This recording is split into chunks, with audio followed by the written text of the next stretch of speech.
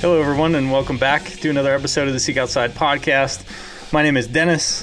Kevin is joining me today from his home, and then our guest for today's podcast is Ford Van Fossen. Did I say that correctly? Perfectly. Perfect. He is the conservation and content manager at First Light, if you've ever heard of that company. We were just chatting about that a little bit. And we're going to cover many topics today, but I think Kevin has one he would like to start with. Well, yeah, I mean, I don't know if we were starting with wolves or bears or what, so I'm a little unclear here. But just off the thing, I mean, Ford, you kind of do a little bit of what old Cal used to do. And I've always associated the mustache as just an Idaho thing. And right now I'm having a hard time looking at you and saying, like, this guy is from Idaho, because there's a lack of a mustache there. I mean, the Brooks brothers, seems like everyone I see from Idaho has that mustache. It's true. Sadly lacking there. I'm still actually waiting for puberty. It's supposed to come around, I think, at some point, and I just turned 30, so I ought to be pretty close. But I did actually once have a mustache about 2 years ago, and it was all right. It wasn't great. Like I said, I think, puberty's gathering steam, so now I can grow some facial hair, but it's still not spectacular, and my better half is not enamored with the mustache or facial hair of any real description, for that matter. And, she's the main consumer of said, of the product. Exactly. She's the main consumer of the product. Exactly. As a marketing professional, you got to make sure that the product is as the consumer would want it. And so largely I do shave, although I wouldn't say I'm meticulous about it. I kind of here and there, maybe as need be. Product placement. So I guess you have a firm understanding of the product placement. Now, I do have a little side story there. New Year's Eve, my son, Owen, and his girlfriend, Grace, were here. And some of their friends that they went to high school with. One of them, I'm not going to name their name. But if that person happened to be listening to this podcast, they would absolutely know who they are. Because while they were out making a fire outside that we were going to have around for New Year's Eve or whatever, that person's girlfriend was absolutely ragging them for the quality of their facial hair and mustache. And claiming that she was much better at growing said facial hair than he was. It was quite entertaining. And so then I made a little comment about the mustache at some point, and he was just like, oh, I know where this came from. Like, he knew that in his marketing world, that his prime consumer, his girlfriend, was not impressed with his ability to grow facial hair, and was going around on the backside telling everyone, hey, I can grow better facial hair than he can. So, how do you combat that? With a little Miracle Grow, or like are there pills for mustache growing ability? Yeah, no, I'm not familiar with that industry, but like I said, I just I chop it as it comes, so to speak. Yeah. Well, I've never been a great grower of mustaches either. But my main consumer prefers the mustache look, and I don't really care. So I leave the few little pokey hairs I have there for my prime consumer understanding that marketplace. Smart. I think that's a smart move, Kevin. I think she just doesn't like to see my face in its natural surrounding. She's like, oh my, yikes. That is a factor. It does hide stuff too, which is nice, but it is what it is. So from there, we're jumping right into wolves. I'm just kidding. We're not going to do that. So Ford, conservation content manager at First Light. I know we had participated in this kind of Common Wild initiative in the fall. Is that still something that's going strong in the First Light ecosystem, I guess? Yeah, remind me to harass you about that after the call there, Dennis. No, sure. We are building the second, well, That sounds grandiose. I've just started thinking about the 2.0, and I guess for those listening, Common Wild, or the campaign we put together last year, was sort of a collection of outdoor businesses from across the spectrum, from women's mountain biking apparel to hunting rifles, that came together to sell a common benefit product that would be donated to the funds generated from which would be donated to conservation nonprofits. And really, more importantly, to make a statement that conservation, especially in 2020 in a divided election year, was something that could unite Americans when in fact we have trouble agreeing on much else, basically. And so, yeah, we're putting together 2.0 right now. And as I said, I'll be harassing you probably before too long, Dennis, about that and about sort of what that campaign will look like. I think it's going to be a little more diverse, a little expanded, and hopefully have even a greater impact in our industry, in the outdoor world. Now, you guys, and we talked about this a little bit beforehand, I consider us to be very similar companies. Obviously, you guys are giant in comparison to us, known throughout the world, part of the Meat Eater conglomerate. But as far as being, you guys are located out in a ski town. We really started relatively close to a ski town in the mountains. Our manufacturing is a bit out in the desert because we needed to go where there were some people to do it. But we've always had very much a common focus on conservation, public lands, and, pushing the limits of gear for hunting and backpacking.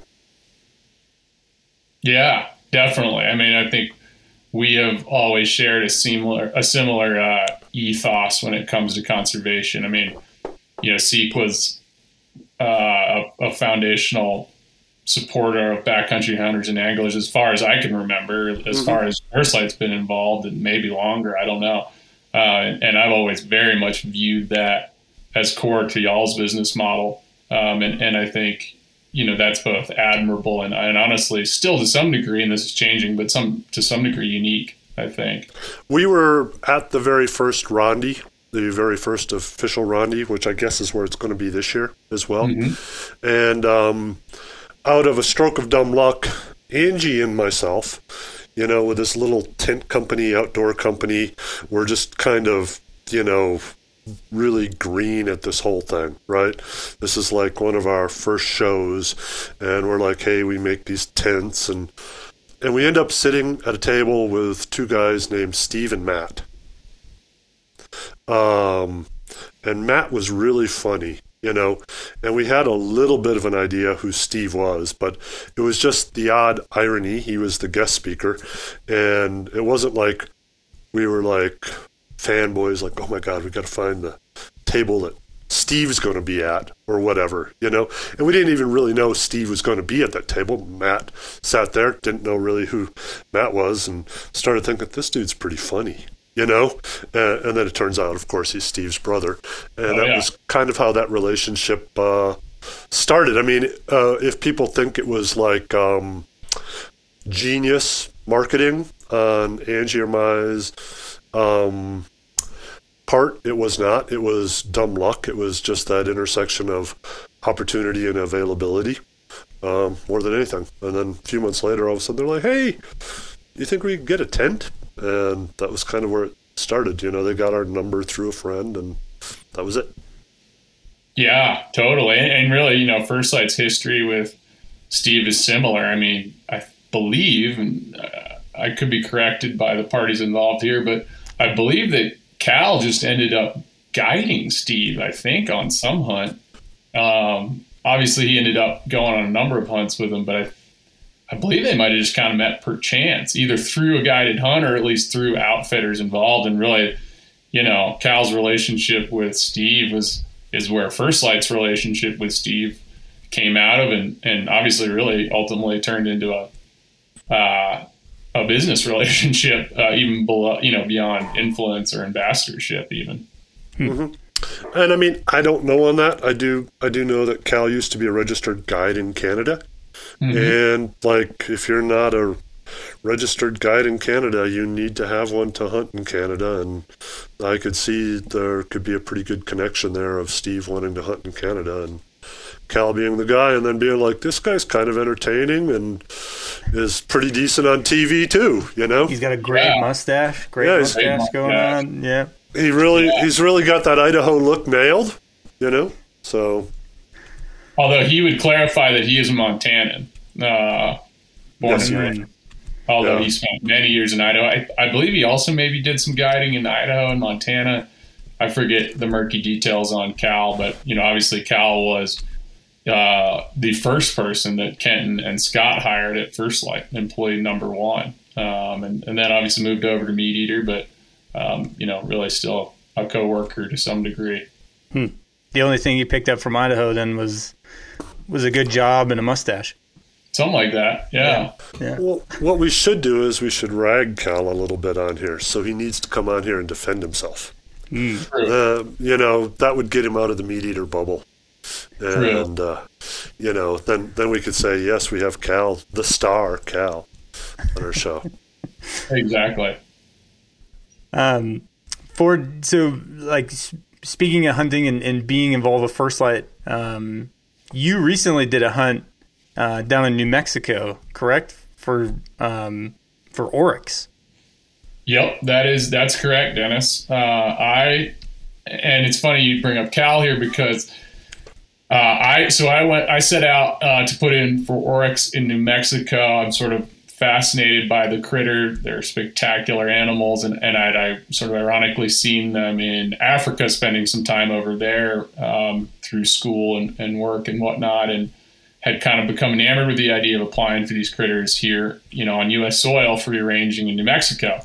And Cal is also enamored with the species and has been applying for a long time. So when I drew the first time I put in to what is a very difficult draw, he was angry, and not, I would say, in like a joking way. I think it was perhaps real anger that I had pulled this tag the first year I put in, which, to be clear, you know, he's correct. I didn't, obviously, the odds were slim, but somehow I defied them. And the funny thing too is, you know, talking to some contacts down there, they'd say, hey, put in for the summer hunts. They're the easiest to draw because they're miserable because it's 1,000,000 degrees in the desert. And I believe my upper choices were all those summer hunts, and I managed to draw this March one, which, you know, arguably between the weather and it being out of many North American big game seasons is the best, I would argue. You know, one of those early spring or spring hunts. So I not only drew, but drew maybe the most optimal tag of the bunch. So can you explain a little bit on the draw process for New Mexico? Is it similar where everybody just goes into a hat and they just pull a random name out of the hat, and so as a first time applicant, you obviously have a chance to draw it? Yep, they are like Idaho in that it is a random draw every year. So there are no preference points. There's no sort of ranked system to get in, largely, at least that I'm aware of. It's pretty much a random draw. There's some complications with outfitter draw and some other little here's and there's, but largely it's like Idaho. You put in every year and they pull a name out of the hat. And so to that point, you know, actually I had the same odds, I suppose, as Cal, who had been putting in for several years. But you're making me jealous now too. Now I haven't put in. I've wanted to. I've been dissuaded by the low odds. Perhaps you should. Now you're an inspiration, right? But perhaps you should double down and put in for Gila elk as well as you're at it, and see if you could just be like Mr. Lucky New Mexico. Well, it's funny. I went to look this year. You know, I didn't put in for oryx. Just, I don't know. It felt like sort of doubling up on fate for 2021 for whatever reason, which is probably a mistake. But I went to look at ibex because, you know, that's another free-ranging exotic they got running around down there, pretty spectacular animals. And I looked at the odds on ibex, and I was like, nah, not worth the $74 or whatever it actually costs to apply. And so to some degree, I'm almost surprised that I looked at the odds on oryx and thought that was a reasonable choice, because it wasn't, arguably, probably. but I did, and I drew. So okay, and then I need a little bit more clarification. You said that like the hunt you drew wasn't even maybe a first choice of yours. I'm pretty sure it wasn't, because again, folks had told me that you should put in, if you just want to draw, you should put in for June, July, and August, which, y'all are closer climatically down there, but I guess it can be it's hot. Ungodly hot. Yeah. You're trucking around huge amounts of ice. You got getting the meat out is sort of a sprint to the finish. And I know this too because Steve Ranella, who was kind of primed me for this, he actually drew in June of 2020 and had filled the tag down there in June. And so, he was telling me firsthand about sleeping under the truck and it's 105 degrees and this, that, and the other. And, people literally running quarters out of the brush back to the truck as they were breaking the thing down because it was just so hot and just getting it in ice and really even like, kind of saying screw it when it kind of came to keeping the meat dry and separate from ice and just getting it in ice water because, as he put it, I think moist, cold meat is preferable to spoiled meat, which is sort of the other option. Maybe you should have like a fan and some sort of spritzer thing on your back as how far away from the truck were they? Yeah, I was going to say, What about one of those things that you freeze something with, right? Like you spray it on liquid nitrogen. Yeah, like liquid nitrogen. Maybe you have a pack of that. Yeah, I mean, I think dry ice in that situation probably could have been prudent. I don't know. Josh Kuntz, actually, I believe an ambassador of y'all's and a hunting partner of mine. He messes around with dry ice quite a bit, even just in September elk hunts. He sort of prides himself on taking a cheap igloo and sort of retrofitting it / packing it with so much intention that it'll hold ice for a week or whatever. Josh, and he is just meticulous and analytical, perhaps to a fault. Yes. And so, I have his spreadsheet he sent me after our podcast of his gear list and whatnot. And going through that, I was like, yep. He knows he's got a dial, right? He's the definition of toothbrush cutter. I mean, he doesn't, that would be insulting to him that he would cut a toothbrush. I think he has like a micro toothbrush with I kid you not, probably a tube of toothpaste that's the size of like 6 peas that he sort of like extrudes onto his tiny toothbrush. And does he he's probably skeletonized the toothbrush, drilled a couple, 2 or 3 holes like 4 in bristles on it. Well, he get what the hell it was, but he did have something. We hunt opening weekend together, archery elk in Idaho with a couple of buddies every year, and he had something this year that he had drilled damn holes in it, like all over it, just to make it lighter. And it was something, sort of mundane, like, God, I don't know. What it is escapes me, but yes, the degree to which he counts ounces is spectacular, I would say. And a great gear tester in that regard. Was he, you said toothpaste like peas. I've seen people that take toothpaste and they'll dry it out into like little, they're like, I don't know, little bricks, and then they bring that instead of like a tube of toothpaste, or a little small tube of toothpaste or whatnot. They like dry it out and then rehydrate it when they're, Yeah. My guess on that is that I feel like I've seen some, that kit they give you on international flights. It's got the micro toothpaste tube in it. Mm-hmm. That is my guess, is he's like somehow sniffed out the Swedish supplier of British Airways toothpaste capsules or whatever, and he's got them importing directly from Sweden. Sure. Yeah. He's incredible. Great guy. Josh is just a great guy, great hunting partner. Every elk opener I've ever hunted, I've hunted with Josh, actually. All right. So I don't remember where we were before we started. Yeah, we'll just go back to the oryx. So what was hunting them like, right? Like, is it a lot of glassing from the truck? Yep. I would say it's analogous to hunting antelope in the West, as in pronghorn antelope. Mm-hmm. But the country is brushier. The antelope are, the oryx are far less obvious, and there's far less of them. So, there were days we actually had Steve Vanella's UTV that we trailered down there to just rip around these crappy BLM desert roads, some of which were so washed out you probably couldn't get most trucks through them. And so we would rip around in the ATV and sort of stop at increments, stop at water tanks or windmills, and get out and stand on top of the UTV or get up on something, get up as high as we can because it's rather flat, and just sort of take in country. And, there were days where we drove, I think, 60 miles in the UTV. And there were days where we didn't turn up an oryx, period.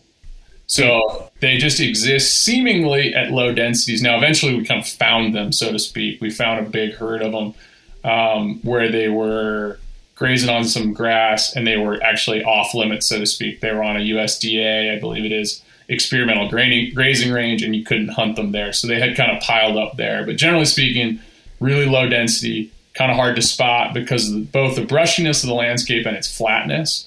And so, yeah, a lot of driving, a lot of glassing. Honestly, it was a grind.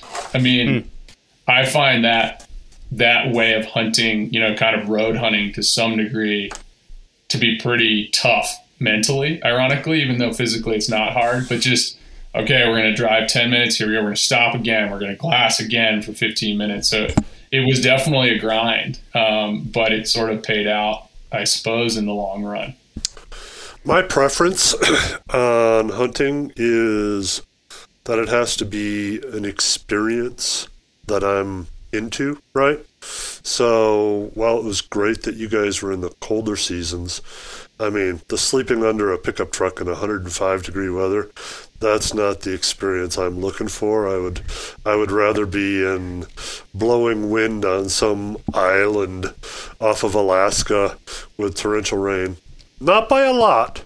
I mean, It's a very thin line there. But I would rather be in having that experience than sleeping under the pickup truck like a southern dog trying to escape the heat. Oh, yeah. And getting covered in dust and sand. Yeah. I think that's any time of year there. Like, the wind was definitely present a lot, and the dust was constant, and the sand, and everything was just dusty. Everything was sandy. And that was just part of the equation. But I agree, Kevin. In all honesty, I was thinking to myself the other day when I put in again for oryx, I actually think I'll put in for and I'm not actually sure if you can put in for all these months, but like December, January, February, March, I think I would just put in for the winter because I don't, and spring, because I agree. I don't think that would have been a ton of fun. I think that would have been pretty, it would have been harder. It would have been harder for sure. And the thing is too, I guess, a lot of my reference was Steve's hunt and what he told me about it and what the guys down there that he was nice enough to introduce me to kind of told me about it. And they tagged out in 4 days, which, I kind of internalized as like, oh yeah, it'll only take 4 days for sure. Right. And it was very difficult. Like I said, just finding animals was difficult. And then getting in on them was very hard, in that they had what I would call the vision of an antelope. I mean, their eyesight was incredible. You couldn't really get away with particularly anything, it seemed like, with them. And they were just sort of in their element out in this brush. And it was both completely flat, but undulating slightly. So they would disappear into these 10-foot rolls, and you would lose them. And you're like, well, all right, let's go out there. Let's put a stock on them. They're like 2 miles away, generally in this direction. We don't really know how far it was. Now we can't see it anymore. And so you're just kind of out there in the brush, and that's just their environment. And trying to get on them in this brush where you could only see 100 yards or 200 yards before they saw you was extremely difficult. Extremely difficult. And it was, I'll be honest, it was one of those hunts where, 4 or 5 days in, I'm thinking to myself, like, I don't know how this is going to come together. much like archery hunting, right, in general, where Sure. after an unsuccessful stalk or two or session with an elk, or especially archery, stock archery antelope, your mind just goes like, this is a waste of time. Yeah.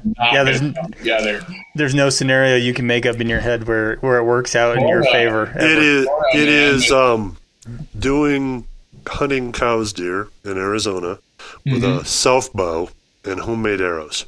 I haven't went that far, self bow, homemade arrows. I did hunt them with a recurve, right? And it's just like after 7 or 10 days, you're just kind of like totally shaking your head. You're like, wow, I'm seeing some cool country and I'm hiking a lot, but I don't think the meat is going to overcome my calorie deficit that I have incurred. And it's not one of those things that it's not one of those things you're going to do for the glut of extra calories you're going to get. It's for the challenge and the fun of hunting a very spooky species and matching wits and seeing if you can how stealthy you can be. Yeah, very much so. Yeah, it very much felt like that archery hunt mentality, but I will say the odd thing is that the success rates are pretty damn high for these things, which kind of made me feel like I was doing it wrong, to some degree. I think the success rates are, I don't know, but I believe they're 40, 50, 60%, somewhere in there. How many of them are guided? I wonder if they include guided stuff within it, because obviously if you're guided and you got people that are following those critters around the bulk of the year and have gotten a pretty good pattern for where they hang, I would see your success rate would go way up. And that could be part of it. The interesting thing is, though, I believe you can actually, New Mexico has obviously some pretty different I guess views or systems in regard to private land right down there. And so one intricacy of that is I believe they're private. I'm going to misquote it here, but private landowners can, I believe, more or less kill as many oryx on private ground as they like.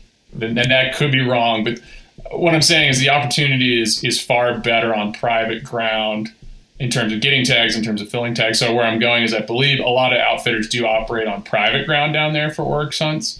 So that's a factor too. But I don't believe that would play into the statistics on this hunt, this off-range public. Oh, really? Okay.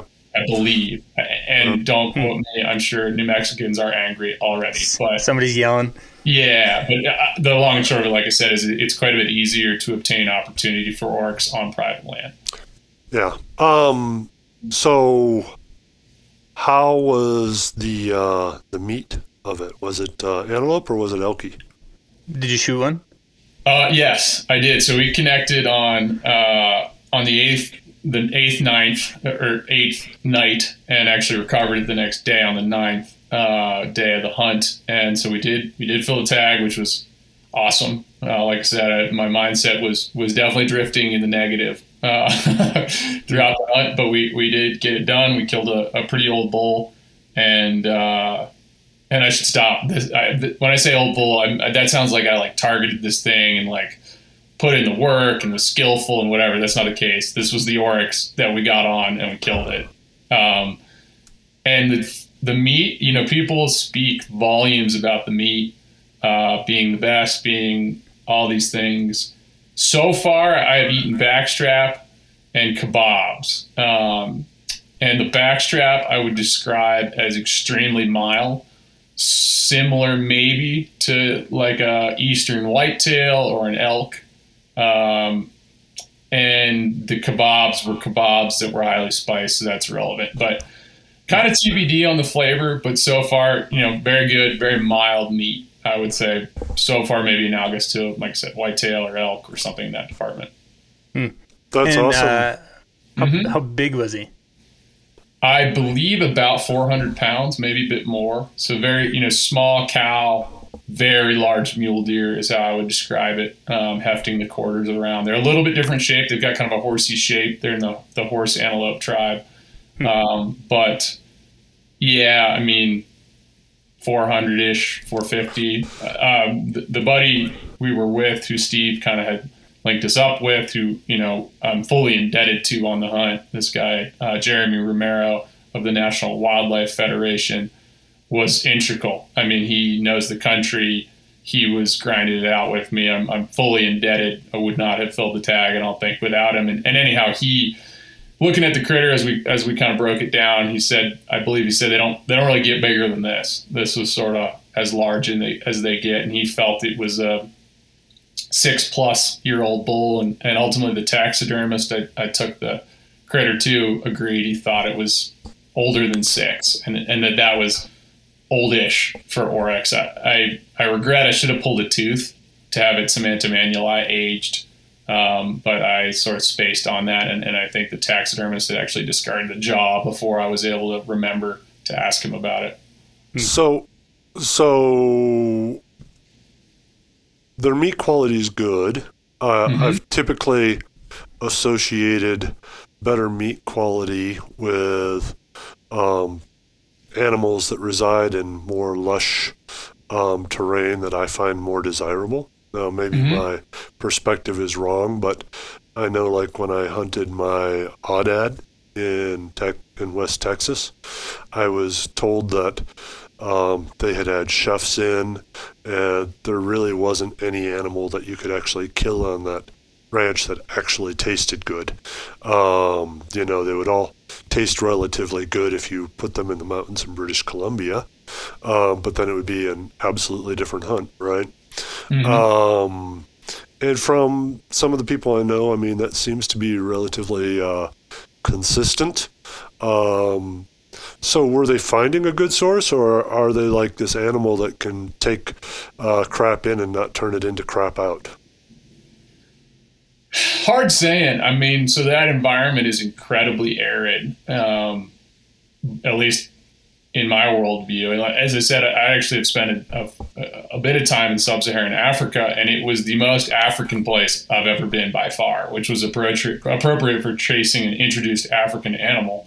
I mean, there was literally sand dunes, red sand dunes in places. It was pretty exotic that way.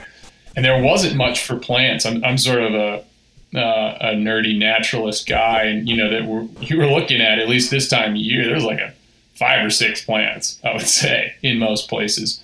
Mesquite, pretty hard looking stuff, a lot of spines, a lot of cactus.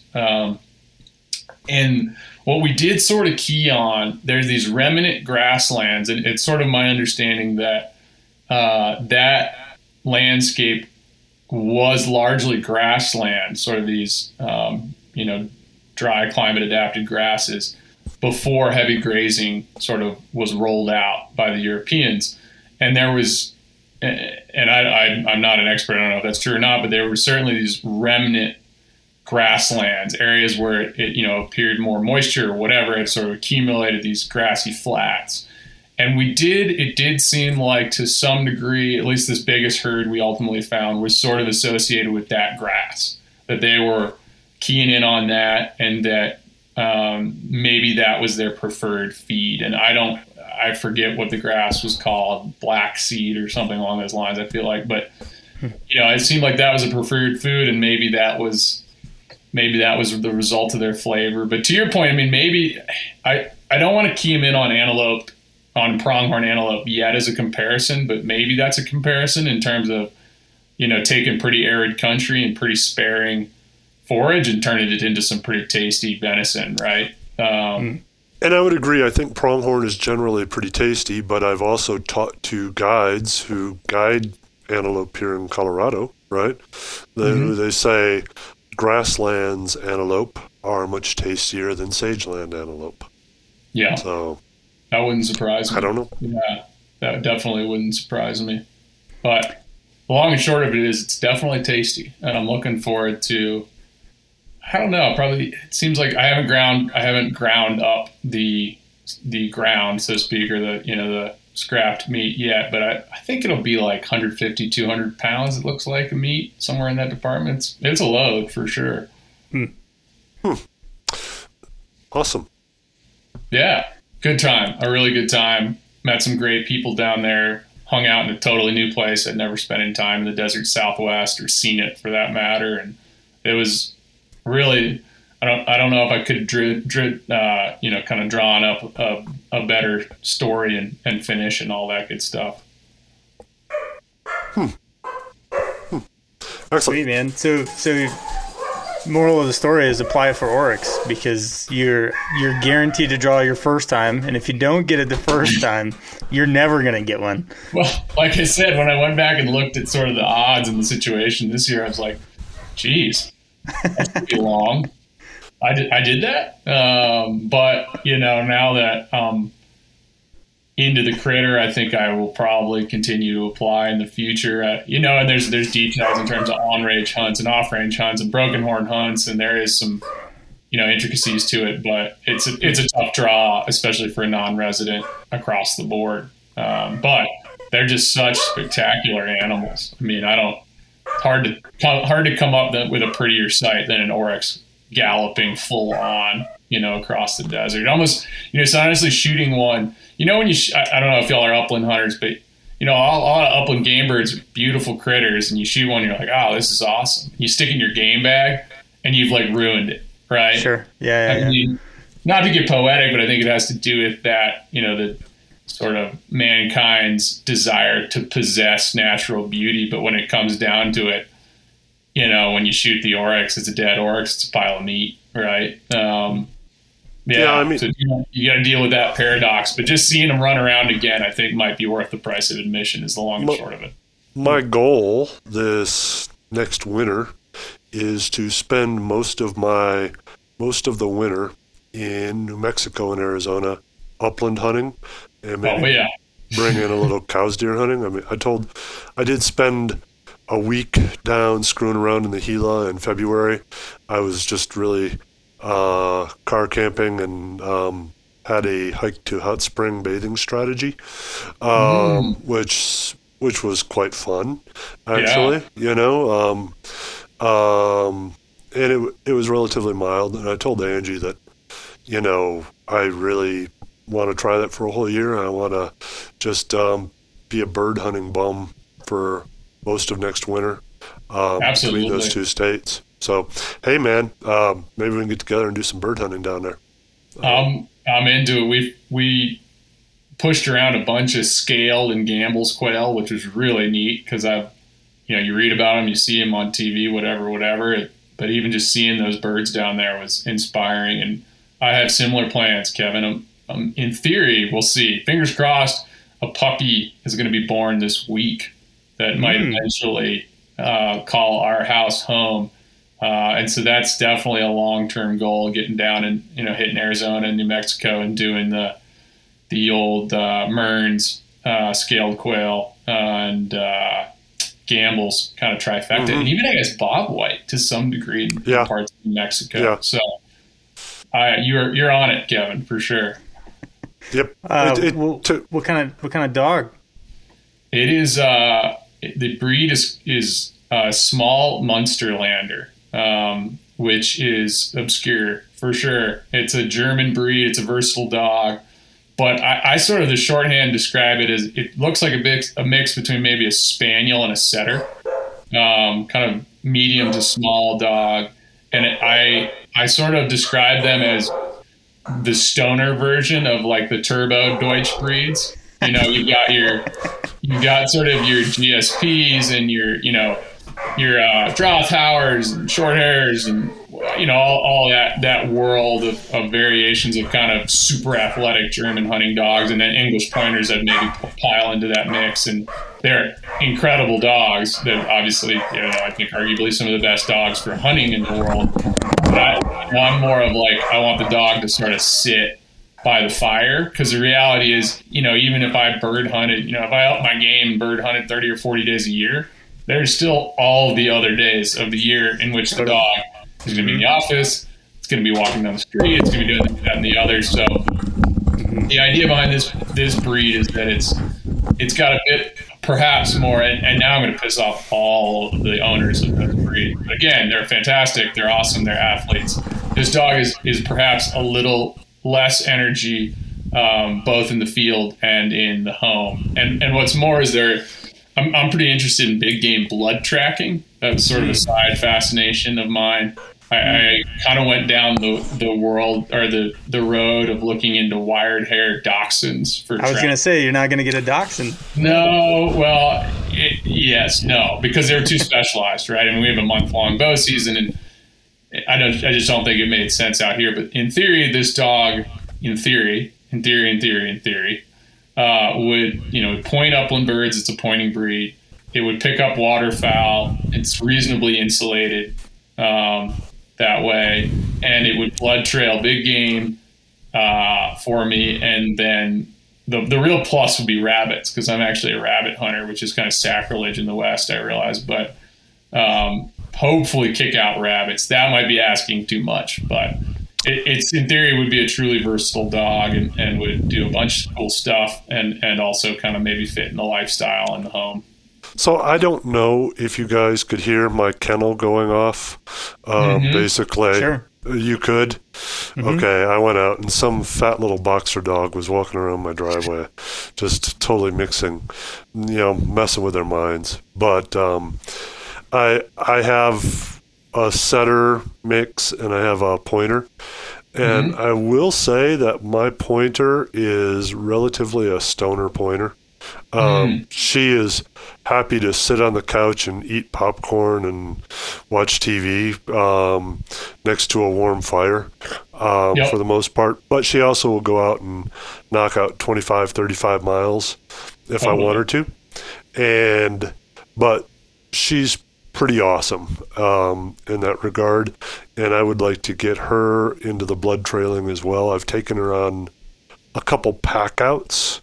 So she kind of knows. She's also quite the squirrel hunter in her own right. Nice. She's a very big fan of squirrels and has her spots in the house in the summer where she knows that this squirrel is in this tree and this squirrel's in this tree. And she occasionally brings in breakfast and drops it on the floor, without even needing my assistance on it. It's quite funny because during the summer, I have about 1.5 acres here. During the summer, she basically goes on her own hunts. She points butterflies. She goes out into the tall grass and hunts crickets. And then she comes back around some of our ponderosas and goes squirrel hunting, and then she comes in and relaxes a little bit. Yeah. Well, Dennis, I'd like to point out that I've already begun the process of pissing off dog owners by characterizing English pointers as overly energetic, which many English pointer owners will jump on me. I feel like dogs are a bit analogous to rifle cartridges. That, everybody's take is individual, and Creedmoor is the king of everything. Yeah, pretty much.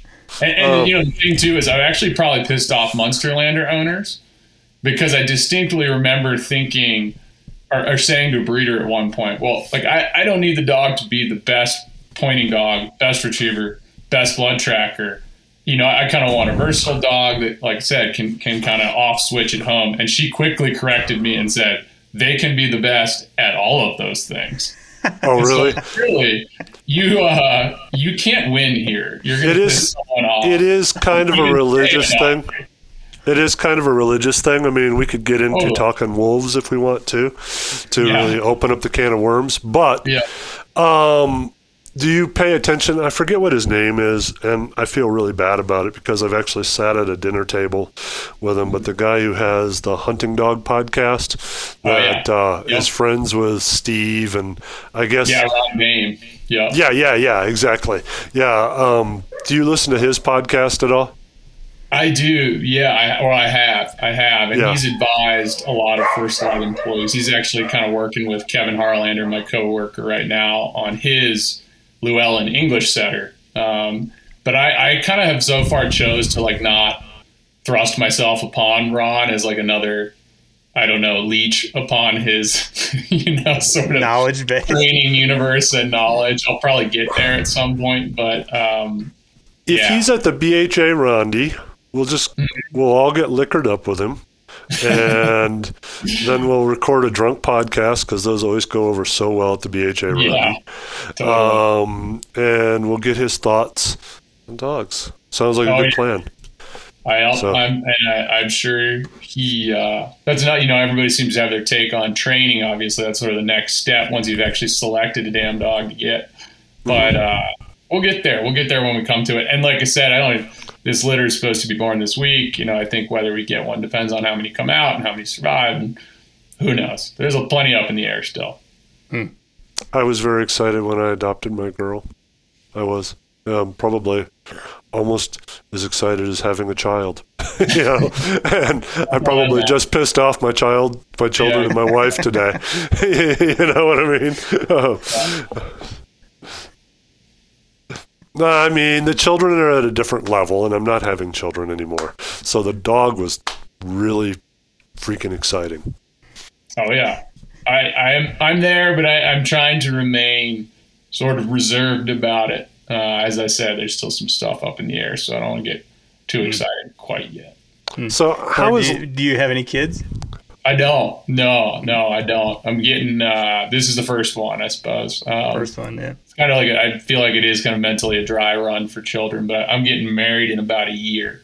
Okay. And I think we do want some kids in the long run. So, like I said, the fur baby is our test run, perhaps. I think everyone should raise a puppy before they raise children, because it's usually like the children are not necessarily easier than the puppy. They're usually much more committing, and like the puppy, you can have them potty trained in 2 to 6 weeks, right? So, I mean, you just have a short time period. The children, it's like 2.5 years potty trained. Several decades of work that way. Yeah. Well, I did it backwards then. No dog, and I have two children now. So we'll just show up with a puppy and put it on your porch. Yep. No, I don't think I can handle that right now. We'll give Dennis's address out if anyone wants to donate a puppy. His daughters would love a puppy. Man. Only if it's am I getting this name? The Munsterlander? Yep, the small Munsterlander, which is confusing because there's also a large Munsterlander, which is a different breed. It's not like a variation on. They don't even look the same? No, they don't look the same. Yeah, it's sort of confusing. Interesting. Semantics of dog breeds. Small Munsterlander. Mm-hmm. Sweet. I had another question. This is more First Light focused. You have a new First Light. I'll say you have a new camo pattern out, Spectre. Yep. And it's touted as being like a whitetail pattern. I think it looks really good, like for everything. No? Yeah, it does. It does. I mean, it was developed, largely in Wisconsin. Greg Farrell, our whitetail product lead, pioneered that, and so it was developed with that in mind, with basically the eyes of whitetail deer in mind specifically. But I don't disagree with you. I think it looks pretty slick, regardless, Dennis. Yeah. What is your? I haven't seen it, so I don't know. So, if you were to describe it to me, since I haven't seen it, and we're in a podcast platform right now, how would you describe it? Visually describing camo, a disruptive pattern especially, is a little difficult, but it basically is. I'm trying to do this in a way in which Greg is not displeased with my. Oh, well, then let me do it. But the idea is that it disrupts vision at multiple, as we call it, engagement distances. And so to visually describe it, there are sort of both large shapes and smaller shapes incorporated, and then a palette of, again, he'll be displeased, I forgot this, a palette of, I believe, about 5 or 6 colors. And the idea there, again, being that you have these larger shapes that disrupt vision at longer distances, but also these kind of smaller elements that break up vision at closer distances, which with whitetails and whitetail hunting, is more common, right? I mean, I remember growing up back east hunting whitetails, and my sort of bow hunting mentor was telling me about shooting a whitetail at 40 yards from the ground, and that was supremely impressive to my young self at that point. I mean, 40 yards was sort of like unfathomable from a range perspective, and a lot of that's the environment, right? I mean, unless you're sitting a field edge, if you're in the hardwoods or pines or what have you, your engagement distance won't be that long often. And so that is how I describe it, is as a mix of these larger and smaller shapes, and like I said, 5 or 6 colors that are designed to fool the eyes of white-tailed deer, specifically over a range of distances. I always carry a solid now when archery hunting to throw on, because I was wearing a camo pattern one time archery hunting 3 or 4 years ago, and I was at the edge of this area where I expected elk to work in, where I had been seeing elk, and I had gotten a couple opportunities, and some cattle worked into the area, and they came almost right up on me, like almost practically stepping on me, and they were incredibly freaked out by my existence, because there was enough visual disruption that I looked like something that they couldn't really identify, and so they were like getting into kind of, we're freaking out on this dude, right? Yep. So sorry about that. But after the fact, I started carrying like a solid jacket that I could throw on, because I was at one point quite concerned that they were just going to charge me, because they seemed to be on that borderline between, should we be scared, or is this something we should charge and get out of here? It's some sort of predator that we can't see or make out, when normally wearing a solid to cattle, it's like, that's a human. You just kind of look at each other in maybe a little bit of disgust, or whatever, but there isn't really a big deal with it. But it was shockingly effective on the camo, or on the cattle. And their mental state was vastly different. Because I also wasn't trying to conceal myself. I was trying to just get out of this area, because after enough of them had filtered in, I was like, okay, the elk hunting gig here is up. It's done. I need to go somewhere else. But yeah, it was pretty interesting. Yeah. It happens. I was chased out of a field in Vermont turkey hunting once by a particularly aggressive moo cow. Moo cow. I think it was probably a dairy cow in retrospect, even. She just didn't back out. In my head, it was brown, but I don't.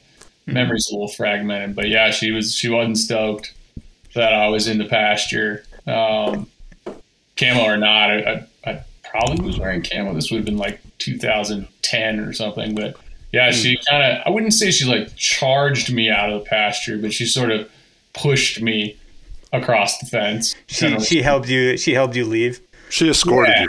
She escorted you. I've been escorted out of the high country by Great Pyrenees before. They've been guarding sheep, and they've been like, no, you don't belong here. And pretty much steered me towards the nearest exit and vastly changed my plans. I really wish, side note, I really wish that the sheep herders at a minimum would mark off an area, or that there was some sort of pattern, so you don't go into that area and all of a sudden someone walks in there with 300 sheep and a bunch of dogs that are have a very different idea of what is acceptable. Like, I've been chased out of an area near a 14er one time because of sheepdogs and stuff as well. So I have a question for you, and I mean, if you decide to pass on the question, it's fine. I mean, you can say pass. You guys are located in a ski town for the most part. I mean, I don't know if your skiing's good right now, or if you're in the middle of throes of mud season. A few brands operate out of ski towns, but it seems like that's very challenging. From a cost of living perspective and a lot of things. Although Ketchum is not, say, Aspen in terms of price, it can't it feels like it's making a run at it right now. Oh, really? Yeah. No, it is difficult, Kevin, for sure. I mean, I think there are advantages and disadvantages, right?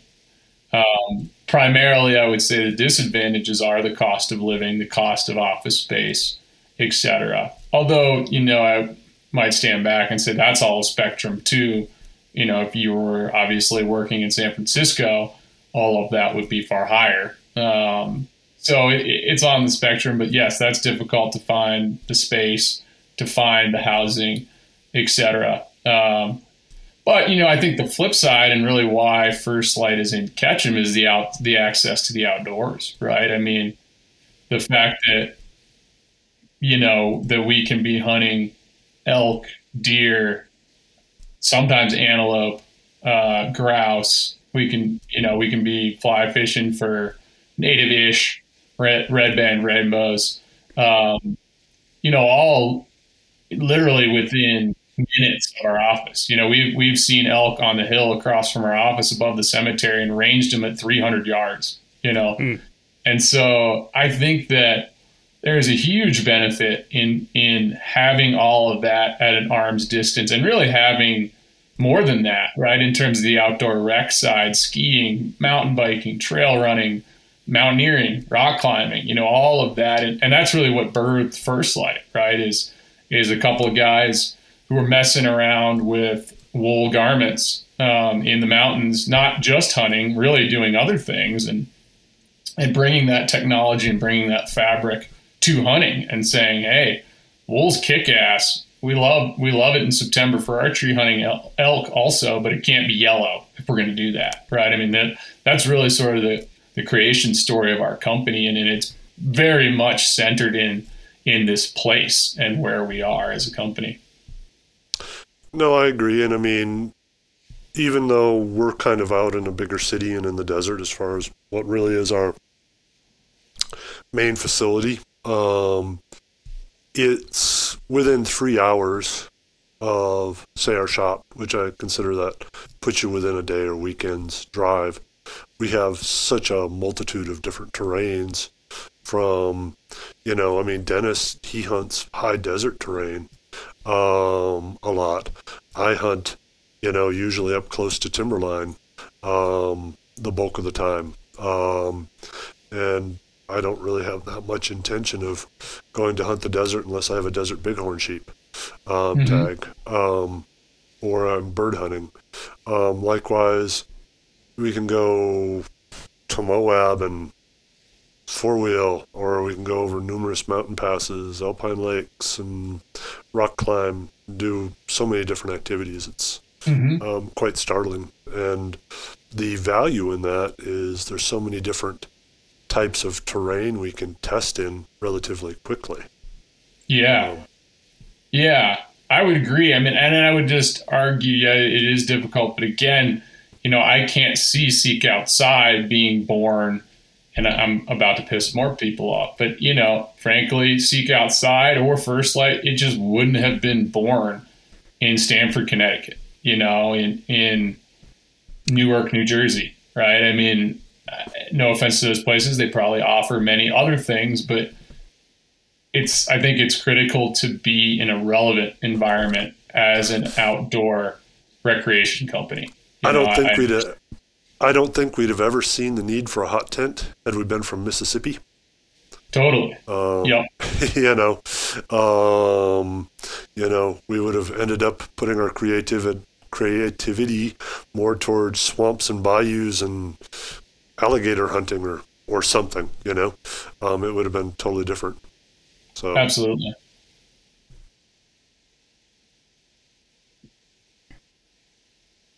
Yeah, there's some guy in Mississippi screaming right now. He's like, I hunt Colorado every year. Yeah. This is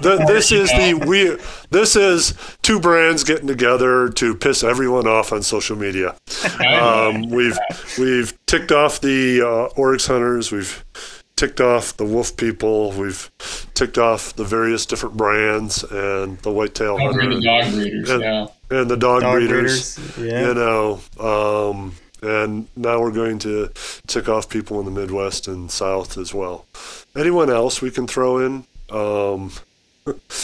Yeah. No, I think it's relevant, and I think maybe bringing this around, that's why Spectre, our new camo pattern for whitetail hunting, was developed largely in Wisconsin, and was tested across the eastern United States, and especially in the heartland, so to speak, in the Midwest. Greg lives in Wisconsin full time. He does come through the HQ, but his team is based in the Midwest, and I think that riffs off the same theme to put together a pattern and to continue to put out relevant whitetail product. You need to be where the whitetails are, where the eastern whitetails are specifically. I agree. I think that served us well, and that extends too, right, to so the other element, so to speak, of Spectre's launch is the launch of an initiative we're calling Camo for Conservation. And basically, as we discussed, conservation's core to our brand, it's core to our ethos. And what I am constantly, as the conservation manager, striving for is, how do we integrate conservation in every element of our business, right? How do we expand that ethos across everything we do? And that's a dream. It's a goal we're always chasing. And I'm not saying we do that currently, but this idea actually was Ryan Callahan's long ago, and had sort of been floating around in our collective minds for a while. But here we saw with Spectre an opportunity to really try this out and say, okay, this is a whitetail hunting pattern. Let's go out and let's find, the conservation group that does the best work when it comes to, protecting our whitetail hunting heritage, when it comes to the management of whitetail deer, advocacy on their behalf, et cetera. And let's pair that together. And so what has come out of it is this Camo for Conservation initiative. And what that looks like is a percentage of sales from every Spectre garment we sell will be transferred to the National Deer Association, formerly the Quality Deer Management Association, which is a great group of guys and gals that I've kind of grown up with, and am honored to sort of now work with on a day-to-day basis and in a far closer capacity. So basically, a chunk of every sale of this new pattern is going right to them. And, we don't know the specifics of what will come out of it because we obviously don't know how much we're going to sell, but based on our company, based on our sales, based on what we've ordered, it'll be a substantial chunk of cash. And I think sort of a commitment to that world and to conservation on a level that we haven't previously been to, if that makes sense. So I'm really excited for that integration of conservation into this part of our business, into Spectre's launch, basically. I agree. That sounds really good. How did you guys go about evaluating? Because that's a little bit different than us, right? Like we're very into conservation. We are involved in 2% for Conservation, BHA. We are involved with a lot of other smaller groups, the Wilderness Society. We also put some effort in terms of being present, I guess you would say, for different organizations as well, which I think is quite important. But we don't really, we stick primarily to the public land and public land species. And while we do sell to people in the East, the Midwest, Texas, the South, all that, so I'm sorry for being insensitive and if I made anyone mad, because that really wasn't our intention, but we also have to have a little bit of fun as well. If we can't have fun on the podcast, then why not? Why do it? But for us, we end up much more in the public land, elk, mule deer, things you find on public land, conservation realm. Where with you guys, it's okay to go more towards that eastern whitetail part because you guys play that fence. You guys play in that realm as well. Yeah, absolutely. I mean, obviously, we've been making whitetail gear actually since 2015, and whitetail has really almost always been. Our roots are certainly in Idaho. Our roots are in Western hunting, but frankly, very soon we started bringing in. Actually, I suppose I was the first Easterner that First Light hired, and as we've grown, we've brought in folks that they grew up whitetail hunting in North Carolina. They grew up whitetail hunting in Wisconsin, Michigan, et cetera, right? Maine. And so that's really become a part of our DNA. And it's also reflected in like I said, in our product offerings. And so I think it was only natural to sort of bring that world into our sort of impact, or the impact element of our business model, and what that is largely looking at is our work with the National Deer Association and their work in regard to managing whitetails, advocating for whitetail hunters, their substantial field to fork hunter recruitment program, as well as educating around issues like CWD, blue tongue, et cetera. And so it's become a core part of our business. It's become a core part of who we are. And I think this program brings the conservation side of that around for us as a company.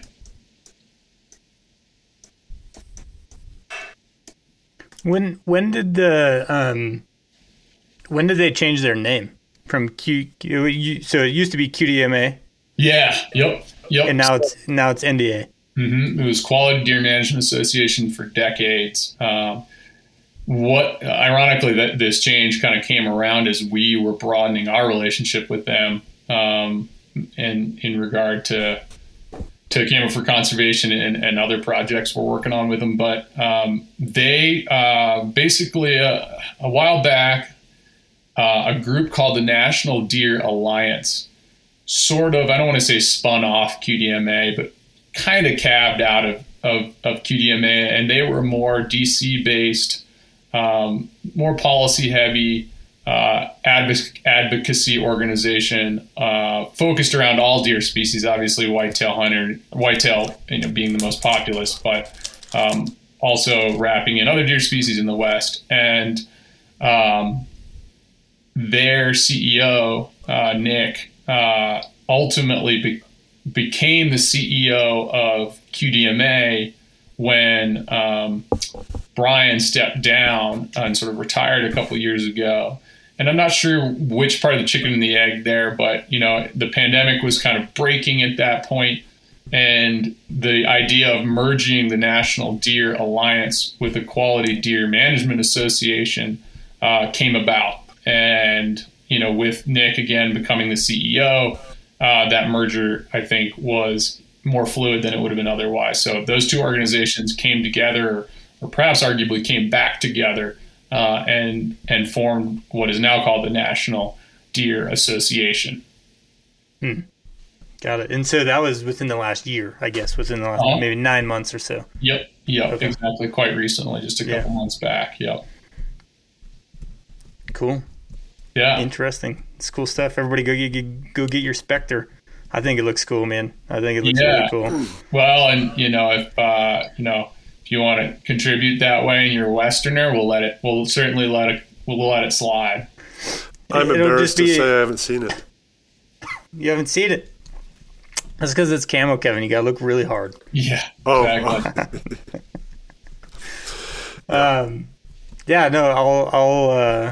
I'll probably be sporting some Spectre out in the West here. Yeah. Well, we're really excited about it. It's a project a long time in the making, and pumped to finally kind of see it get up and going here. Just really in the last couple of weeks. Last week. Yeah. So you have any like super cool hunts planned?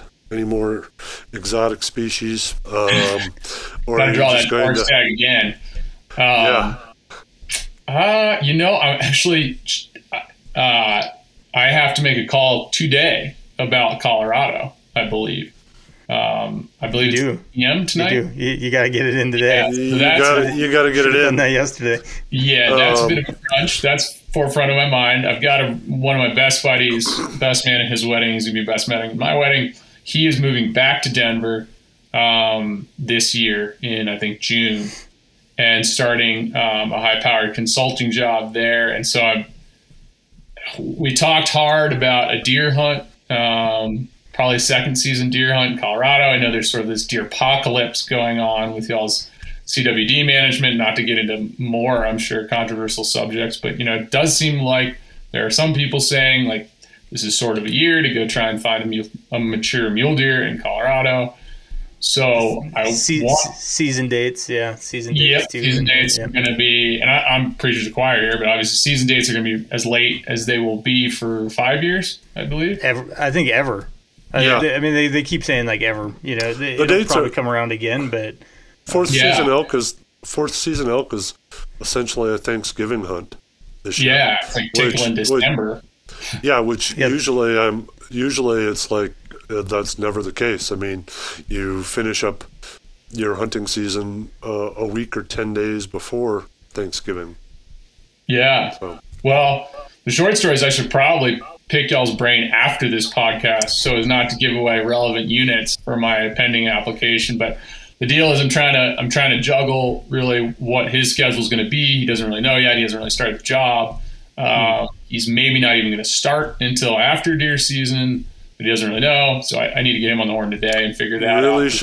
Really should hunt the units around Denver. I hear that they have a lot of really big bucks there. You don't even need to get far out just over the first pass and you're good. Yeah, the plains, right? What are those doing? Like 124, 128? I don't know, something like that. Oh yeah. Those are good units as well. Those are excellent units, from what I've heard. I'm usually just too lazy to drive over there myself, and I'm fine to shoot a forky for the food. And so, but if I wanted a real honking deer, Front Range is the way to go. Yeah, right. Yeah. Well, right next to the airport. I hear it's really good. Yeah, exactly. Well, and the other thing, like I said, this dog is kind of playing into it. If I've got a bird dog, do I want to take off a week to run down to Colorado and kind of the center of bird season? And its first, what would be you could put it in bird dog training school. I could do that. Yeah, I could. It depends on. Some of them are a little. I'm not going to go there. I don't want to piss anyone off. Yeah. So you could source a bird dog training school which you're happy with and put it in there for a couple weeks and then hunt your tail off and come back with a dog that's moderately trained already. All the above. So I got to cram all of this into my mind and make a decision actually in like 8 hours. I know, I was going to say. Today shortly. All right, we won't take up any more of your time then. We'll give you plenty of time to figure that out. Start turning that over. I'll tell you what, I will be putting in some capacity in Colorado. I will be building points if I do not actually attempt to hunt next year, because obviously your deer hunting is the best in the world, I would argue. I didn't say that. I mean, I thought Utah and Idaho were. We don't have any deer in Idaho. None of them are big either, if they did exist. All right, so you'll come here, we'll go there. How's that sound? That works. Yeah. Actually, we can definitely talk about that offline. Although with our new tag system, they're basically gone. Maybe we'll trade honey holes. We'll put it. We'll have to have some sort of thing, so it's not like, I got your honey hole. Too bad. I'm not playing by these rules anymore. You got to hit send at the same time. Yep. There's going to have to be someone in between that does the bartering part, that is a trusted third party to keep the honey hole secret. Exactly. Yeah. Awesome, Ford. Well, thanks for coming on. We won't take up any more of your time. Good luck with drawing another Oryx tag. Awesome Colorado deer tag. Awesome. If you got that much luck, man, maybe we should go in as a group sometime. Let's go in on the Henry Mountain bison hunt and maybe an Alaskan muskox hunt. Those are on the list. I will say no more. Yeah. We want to apply for a group with Ford. With Ford, yeah, we want Ford in our group. Lucky horseshoe. Cool, man. Really appreciate it. Appreciate you taking the time, and we'll definitely talk about some plans for Colorado. So, Perfect. Thanks. Yeah, thanks for having me on, y'all.